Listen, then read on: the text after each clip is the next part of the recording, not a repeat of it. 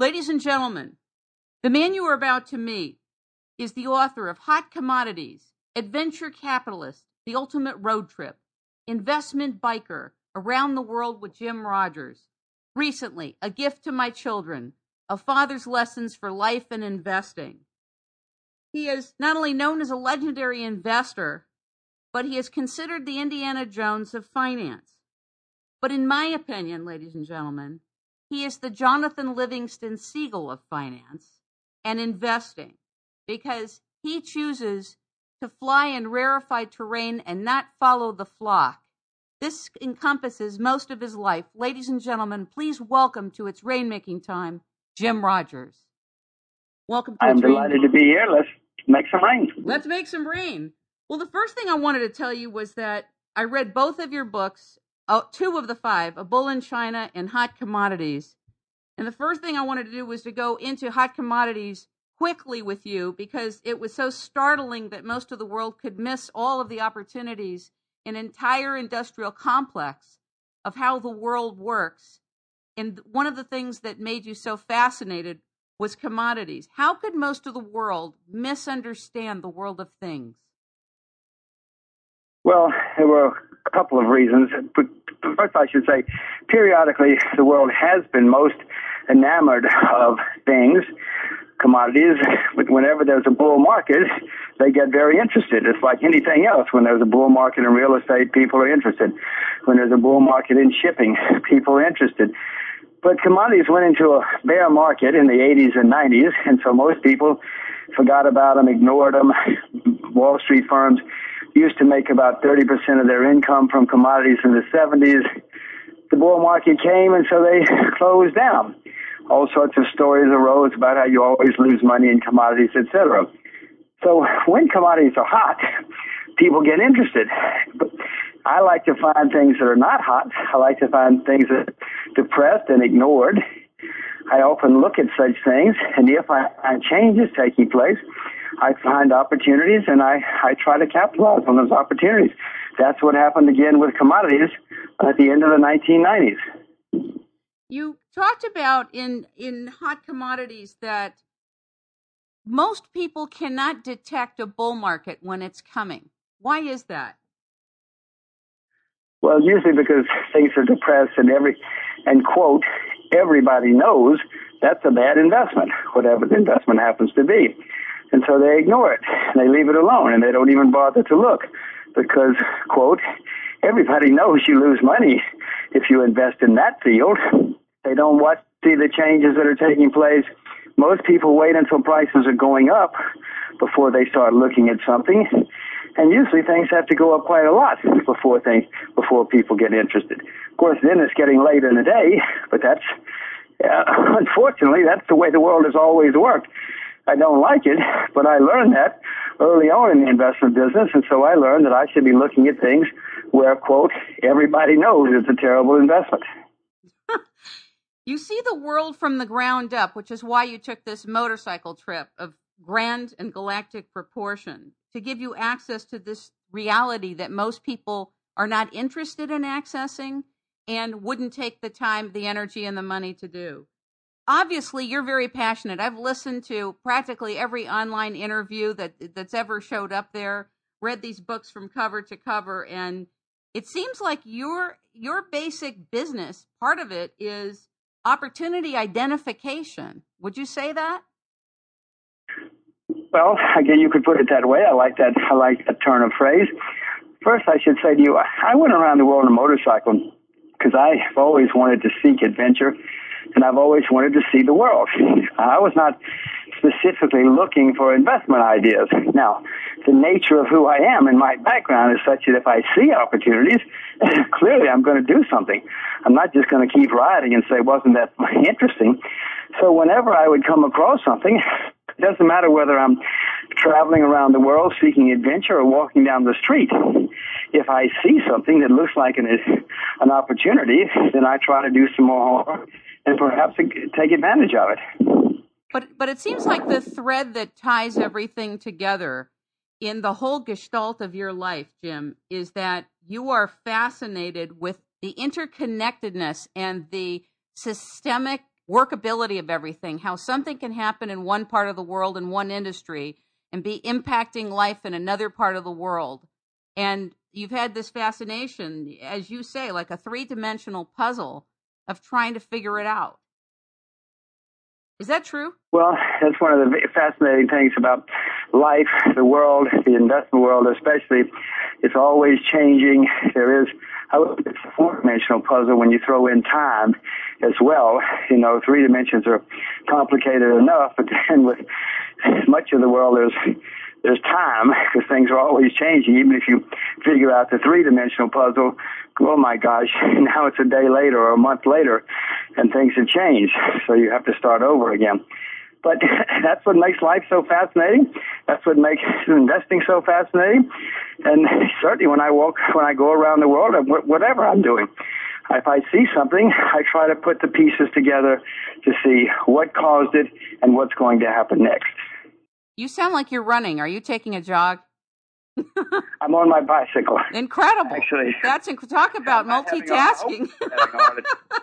I'm just working out while I'm trying to do two birds in one stone. Oh, my God. I was going to say. I'm having a heart attack. You'll be the second to know. I was going to say, I'm the one who should be nervous and breathing heavily, not you.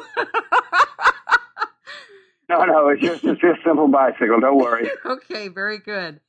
I love the part in Hot Commodities, how I want to go back to this because this to me is such a primer and an eye-opener. Aside from a bull in China, which totally awakened me to China and all the mistruths I've ingested and others about China, the fear of China, the foreignness of it, you really articulated and really brought it into a full living color texture of opportunity.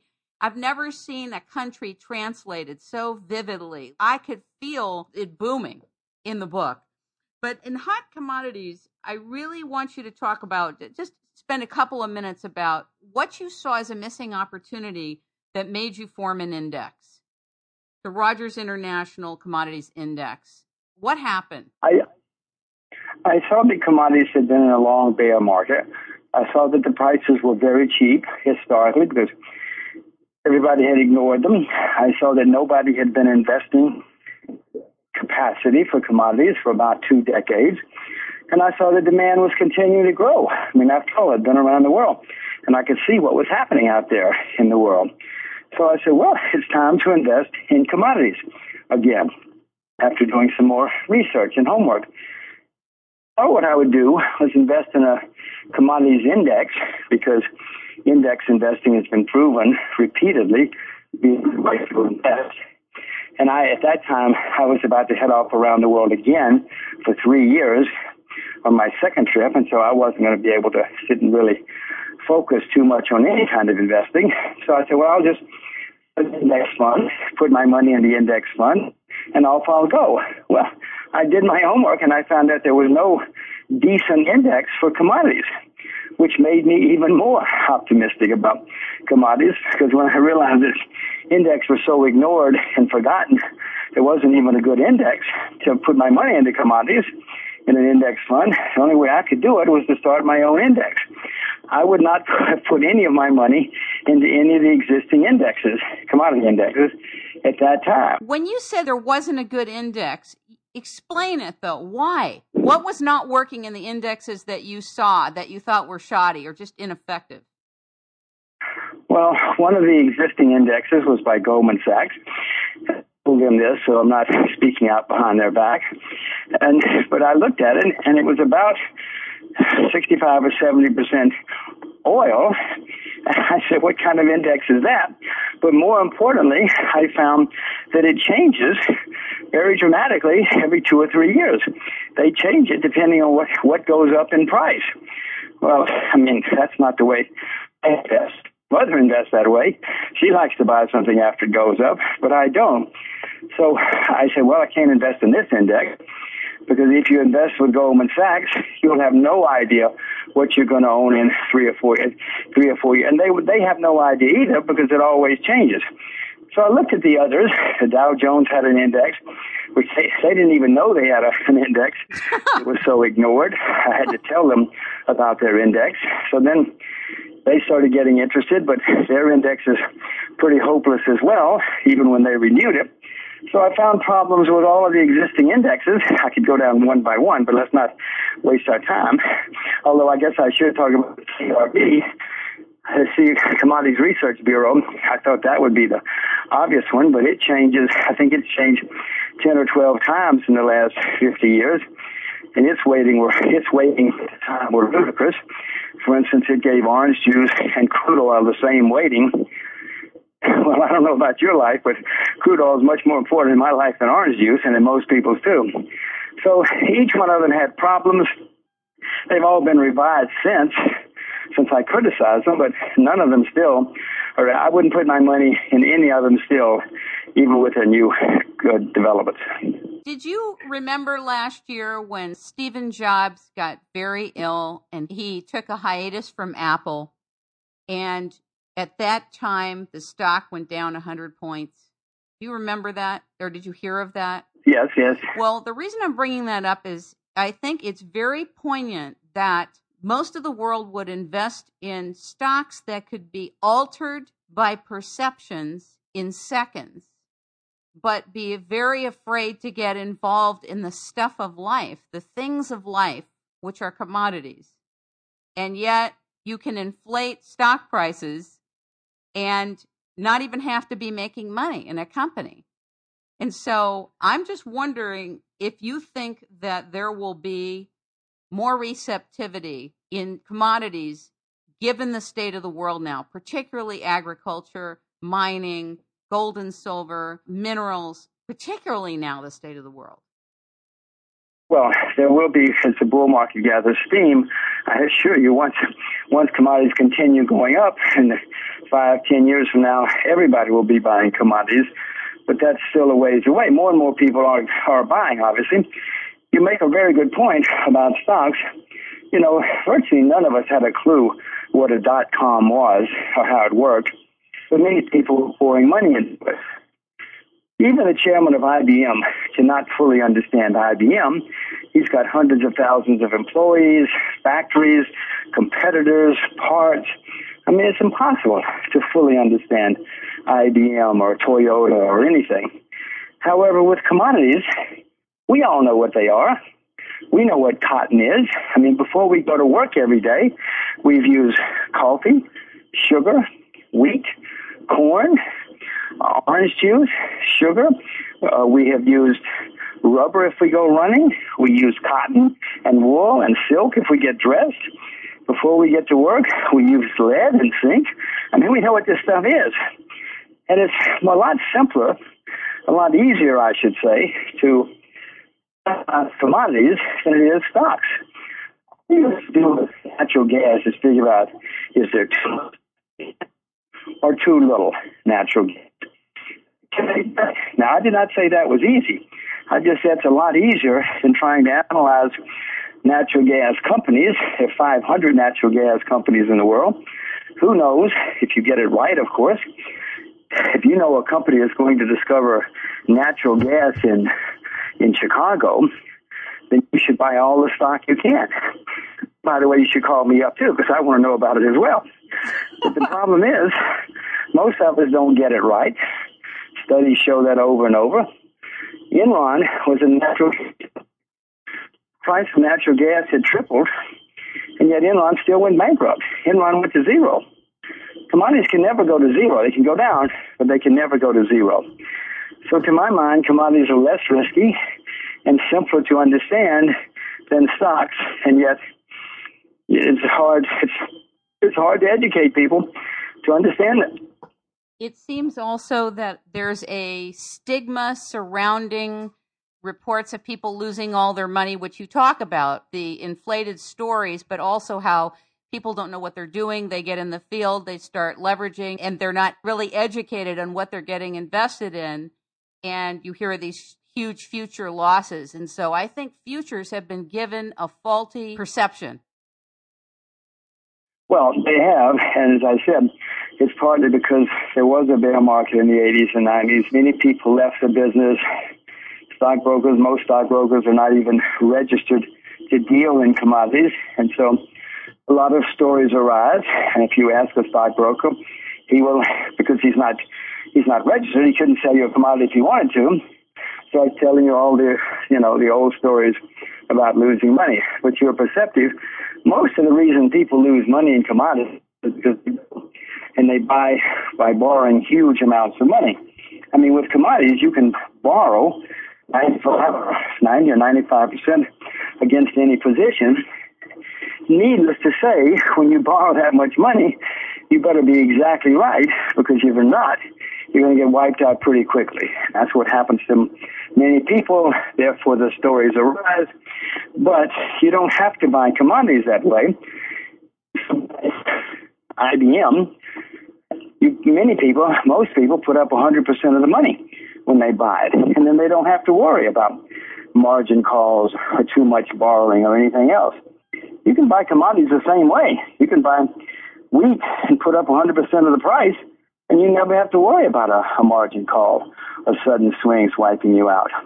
But people don't think about those things, because after all, they're full of stories. It was a horrible market for 20 years, etc. I have a question about a completely different area right now, having to do with this concept of special drawing rights that the IMF is now pumping out, and this call for super currencies. It's very disconcerting in a way, because we don't really know what the people in charge have in mind to do in terms of establishing a new reserve currency. And I know that the governor of the central bank in China had called at the G20 meeting, I think it was in April or March, for a new super currency, but to include Chinese currency, because right now the special drawing rights don't include the Chinese currencies. And I was wondering, A, what do you feel? What's your sense of these special drawing rights? Do you like them? Do you not like them? Are you concerned about them? And do you think that they're just another vehicle to print more money, so to speak? Well, first of all, you started off by saying central bank. We don't. Let me tell you, they don't know either. And even the ones who think they know don't have a clue. What they're doing has been demonstrated over and over by nearly every central bank in the world in the past 5 or 10 years. Actually, longer than that, but certainly in the past 5 or 10 years. The world understands we have a problem with the dollar, the U.S. dollar. We're the largest, America's the largest debtor nation in the history of the world, and the debts are rising, not declining. Everybody knows they've got to do something about getting rid of the dollar, because it's being debased at a rapid rate by the U.S. government. I mean, it's a conscious effort by our government. I hate it. I hope everybody hates it, because debasing your currency has never, ever been good for the long term. It has never been, and it never will be good in the long term or even the medium term. But it really doesn't matter what I think, because the governor, the head of the central bank in America, has said he is in favor of printing money, and he's doing so. So the rest of the world is worried, as am I, as I hope all of your listeners are. This is not going to work. Now, the Chinese did suggest looking at or considering special drawing rights. I don't think special drawing rights will work, because most people want something they think is real money. I don't think most people in the world are going to think special drawing rights are real money, and so they're going to be leery of using whatever this is the bankers tell them is now real money. I'm delighted that everybody's thinking about something else and looking for something else. I don't think that will work, but other people have suggested other things. Something does have to be done, though. We all know.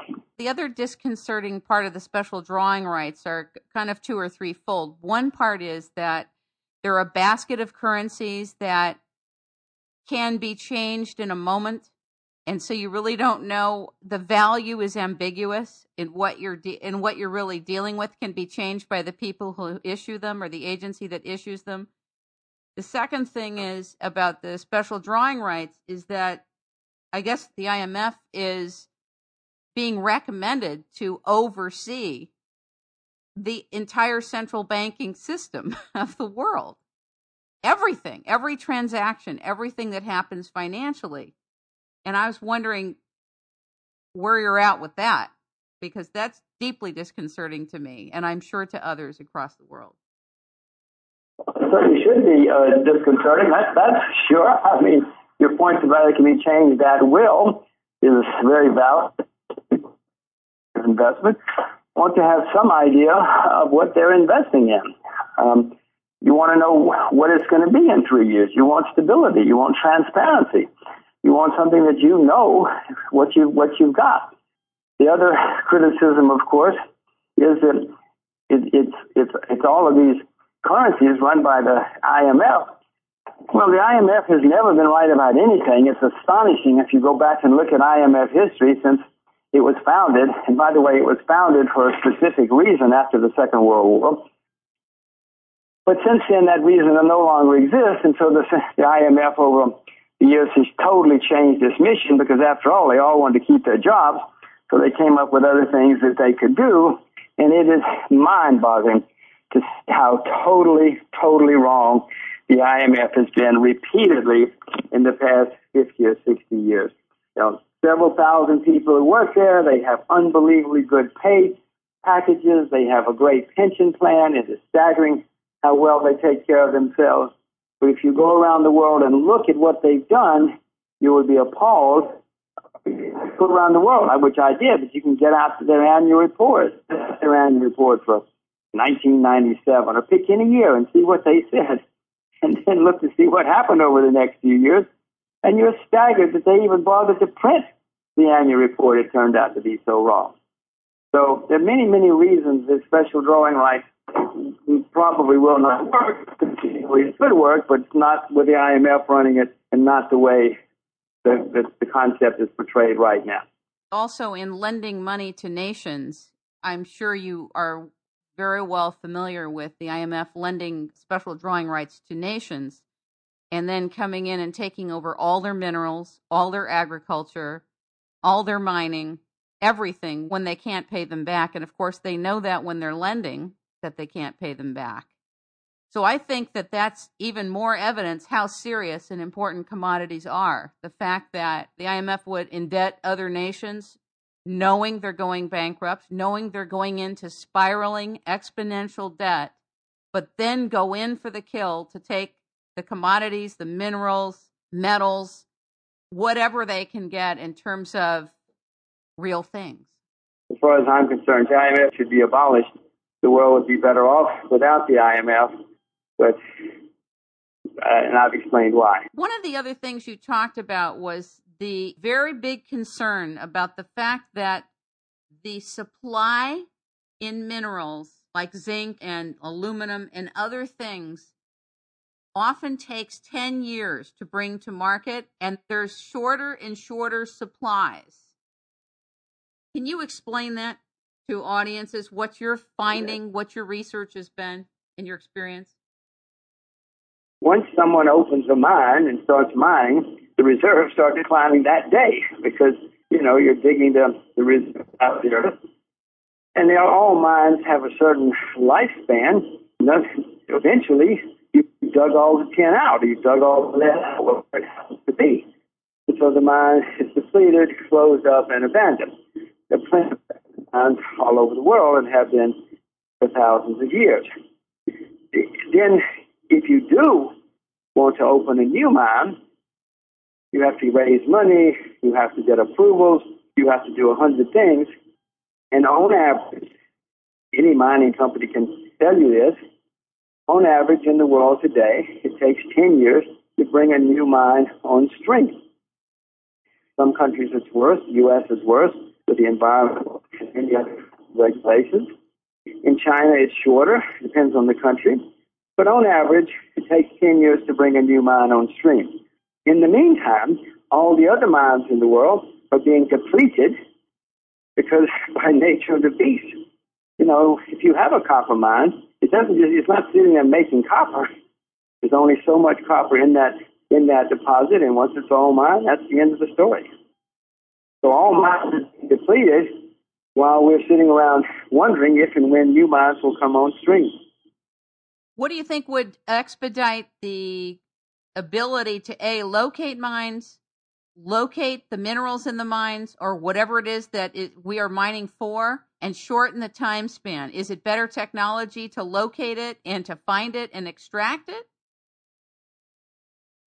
Well, the main thing that's needed for more discovery is more money, because much of the world has been explored. Not my no stretch is nearly all of the world, but at least a lot of the world has already been explored, looking for mineral deposits. So what is necessary is a lot more money now if you want to increase exploration. But if people don't want to put more money into exploration, because unless you find something very big, you're going to lose 100% of your money.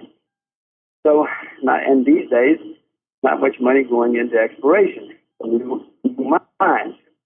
But even then, if you discover it, it's going to take a long time. I guess if you discovered it, you could please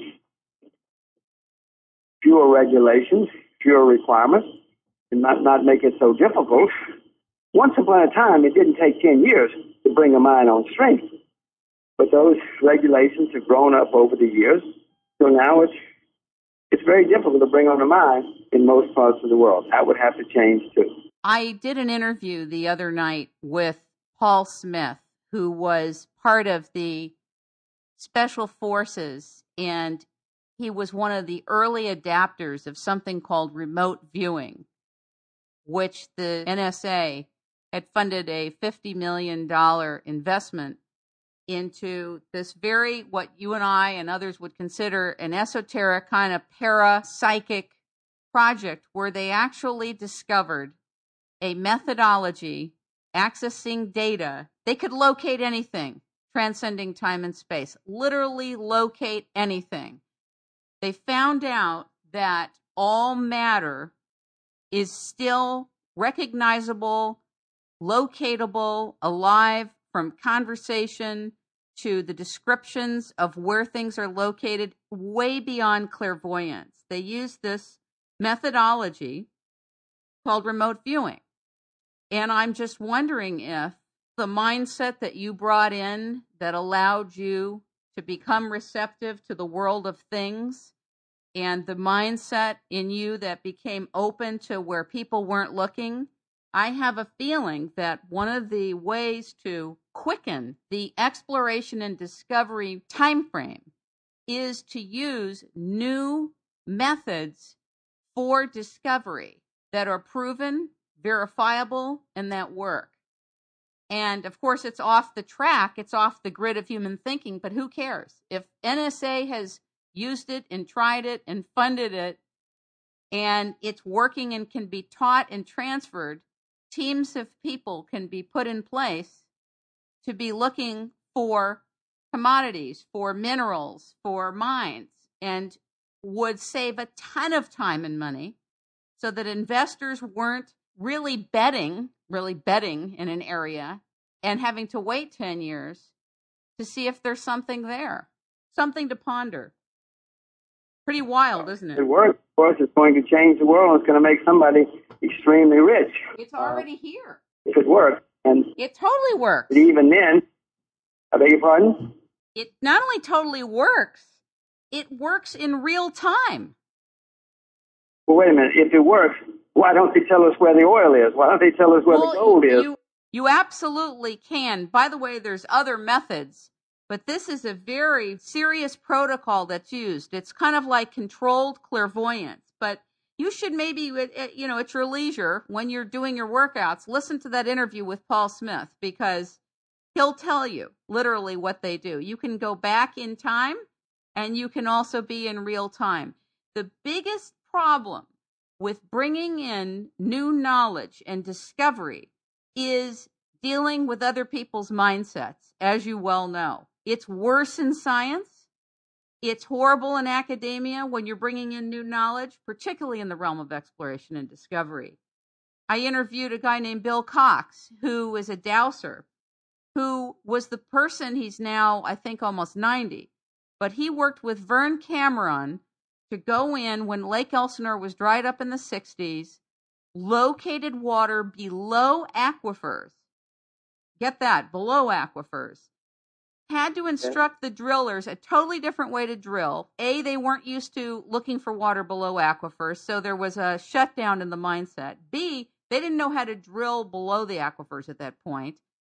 And he was the one who brought up all that water in Lake Elsinore. And to this day, most of the people think that water in Lake Elsinore is just regular rainwater rather than coming up through super cold steam. So exploration and discovery is so exciting.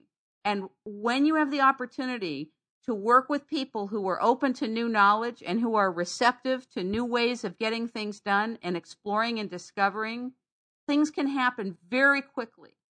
So I wanted to tell you about that just as part of whatever it is that you're doing, that the lag time between the investment in a mine and actually locating something can be totally minimized.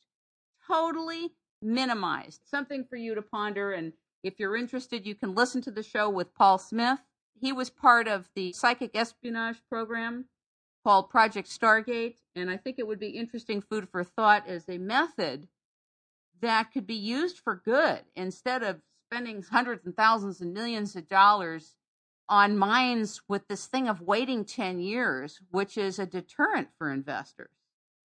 And most people want to invest short-term, unfortunately. They don't understand long-term investing, and they're not on board with long-term investing. But I think you're more rare in that way than most people walking the earth. We're in the now Pop-Tart society mindset. So I just wanted to share that with you as a thought. All right, that very few people are open to new methods or new thoughts of anything in the world.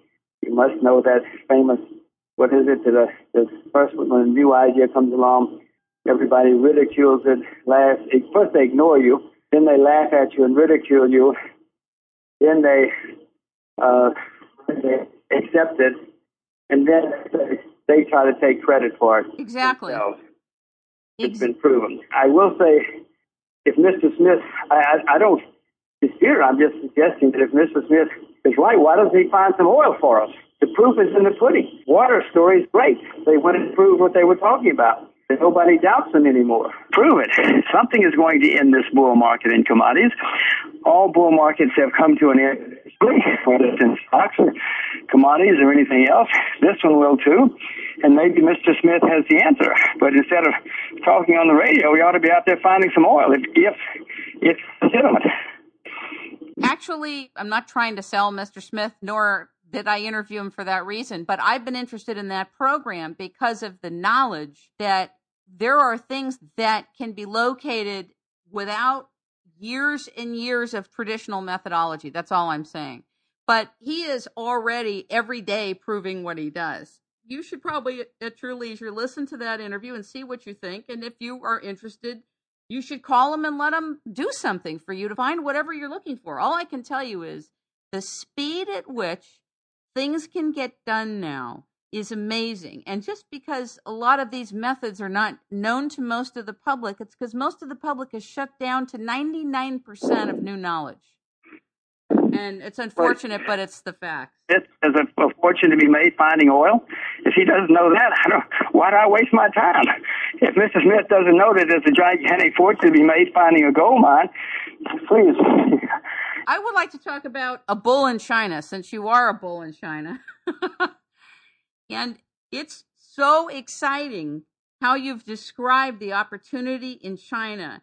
I had no idea that the transportation is transforming there, agriculture is transforming there, jobs are transforming there. You described 5 different industries, at least, of this boom that's happening in China. Why do you suppose it is that Americans, I can't speak for the rest of the world, but Americans are still lagging and dragging and weary? Is it because they feel the Chinese are so different? Or we feel the Chinese are so different? Or what myths we've been told? Well, it's back to what we were talking about before. China was 300 years. Then they had this disaster with Mao Zedong, this 30-year period of communism, which, of course, there was the Cold War, and we were all spreading horrible propaganda about each other. They were telling people terrible things about us and we about them. And so people came to believe that China was a disaster etc. And it was. It was a disaster. But 30 years ago, that changed, and they started unleashing entrepreneurship and capitalism again, and that has led to one of the most astonishing booms in the history of mankind. They still call themselves communists, but they're among the best capitalists in the world right now. I know people say that they're the best capitalist in the world. You know, Massachusetts is more communist than China is these days. California is more communist than China. But most people just, it's like what the story with commodities before. A major change has taken place. Most people are not aware of it. You're bowled over. Anybody who goes there sees what has happened, especially somebody who was there 30 years ago and then comes today and sees, oh my goodness, it's not the same anything. The Chinese have had recurring periods of greatness in their history over the past several thousand years. They've also had recurring periods of disaster for about 300 years. Up until 1979, well, that's all changed now, and people should understand that. You talked about agriculture transforming there, medical insurance is becoming available in China, travel is booming, transportation with new mag trains and planes, new airplanes and airlines, even a green organic theme is going on as well. I wouldn't have thought that at all. I would suggest that people look out their window. First, they look around their house, look around their office, and then look out their window. And everything that's happened to America in the past 100 years is now happening in China. Although in some cases they're ahead of us because, you know, we're bogged down by a little bit by our history. I mean, we have landlines for telephones. Chinese hand phones everywhere because they have leapfrogged, you know, over that whole generation where we all put in telephone lines. They've skipped that. They don't need them. We don't either, for that matter. But we, in our history, because of history, we have a lot of phone lines still. So all you got to do is look around, see what's in your same thing that's happening in China, only very, very quickly, because they're trying to catch up. They're building roads. They have the best highways in the world right now. Only they learned, the Americans and the Europeans and the Japanese, how to build roads, and now they're doing it at a very rapid rate. I mean, whatever you see, they do because they want to live like we do. You know, I opened a new Apple keyboard today, and I looked at the back of it, and it said made in China. Everything we see. I mean, there's so many things that are seemingly, you look at products that are all made in China. It's hard to ignore. What is it? Well, you're exactly right. The world is changing. Now, don't get me wrong, and I explain in the book that there will be plenty of problems in China. We in America had plenty of problems as we rose to power and glory. They will too. But right now, they are in a boom phase, a growing phase, and they can produce things cheaper than we can in many areas. And also, I mean, China produces several 100,000 engineers every year. Not every decade, every year. We produce hardly any engineers in America, as you know.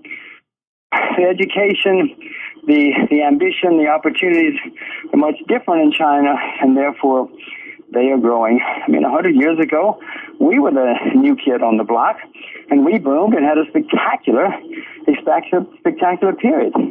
The British had a great period in the 19th century. This has happened throughout history. The Spanish did in the 16th century. So nothing unusual about it. It happens to be in this particular era, China, that is the new kid on the block. Is your daughter named Happy? Yes, one of my daughters is named Happy. You're right. What's your other daughter's name? Well, her name is Beelan, which is my middle name and family name, but we call her Baby B. She is known as Baby B. Baby B? Darling. Baby B, yes. What? It's quite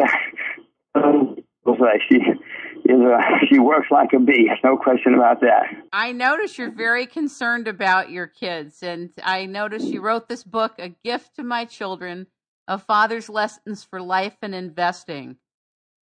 When was that written? Well, it was written over the past 4 years. It started, I was born in 2003, and I started thinking of all the things. See, I came to parenthood late.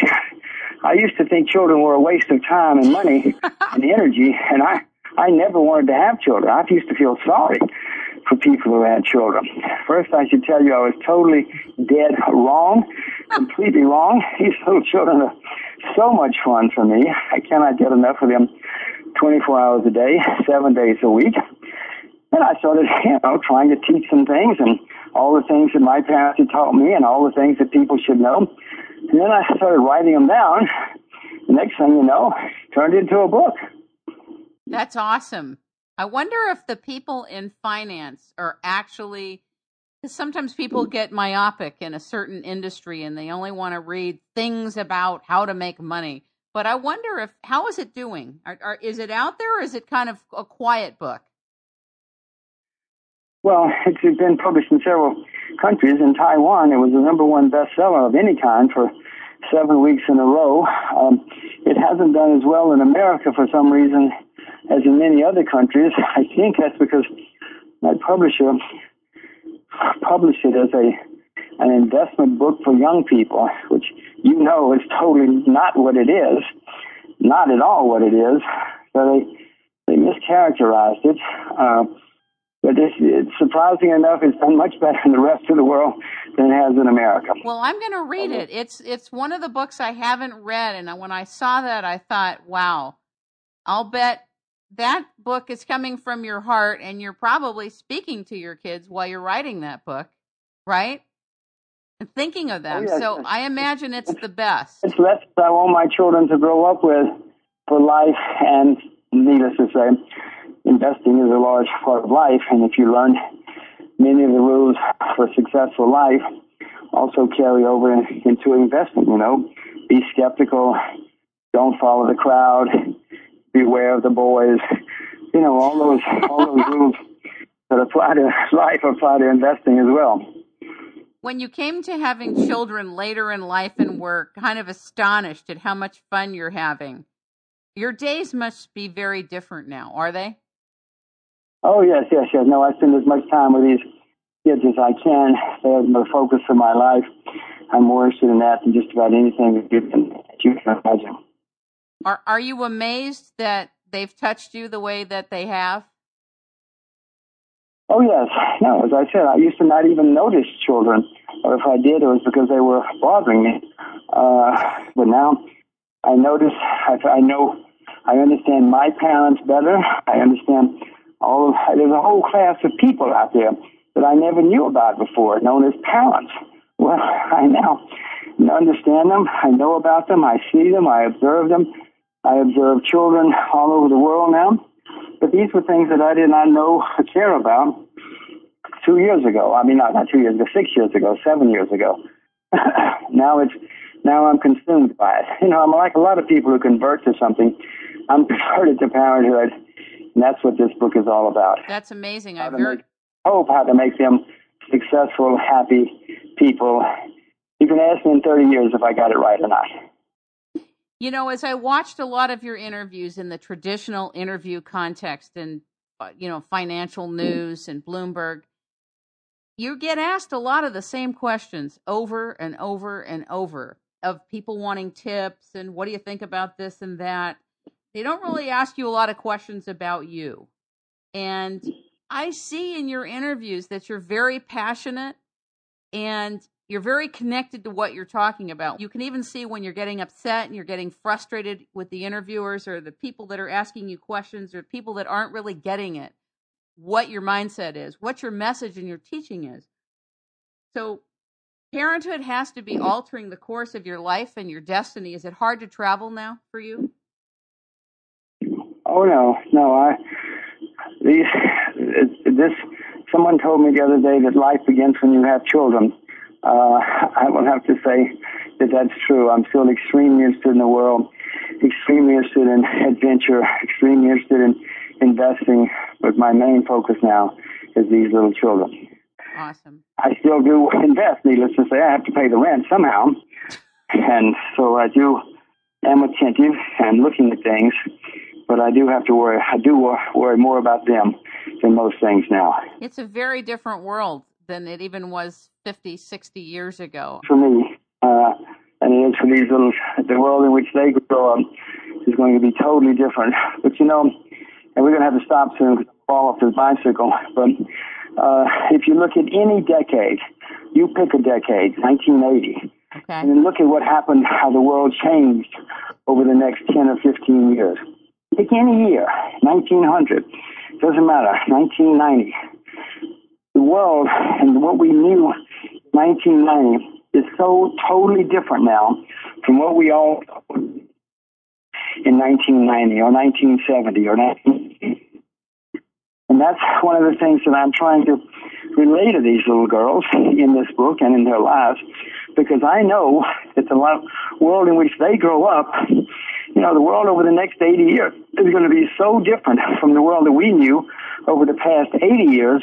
I am going to read your book, and I would like to invite you back after I read your book to talk to you about A Gift to My Children, A Father's Lessons for Life and Investing. Well, I hope so. But in the meantime, let's stop. Otherwise, I'm going to fall off the bike. Well, I want to thank you. Thank you so much, Jim, for making time available on a Sunday morning in Singapore while you're riding your bicycle. Stationary, I hope. Stationary, yes. God bless you. Thank you so much. I'll send you a link to the show. Many blessings. Bye-bye. Bye, Jim.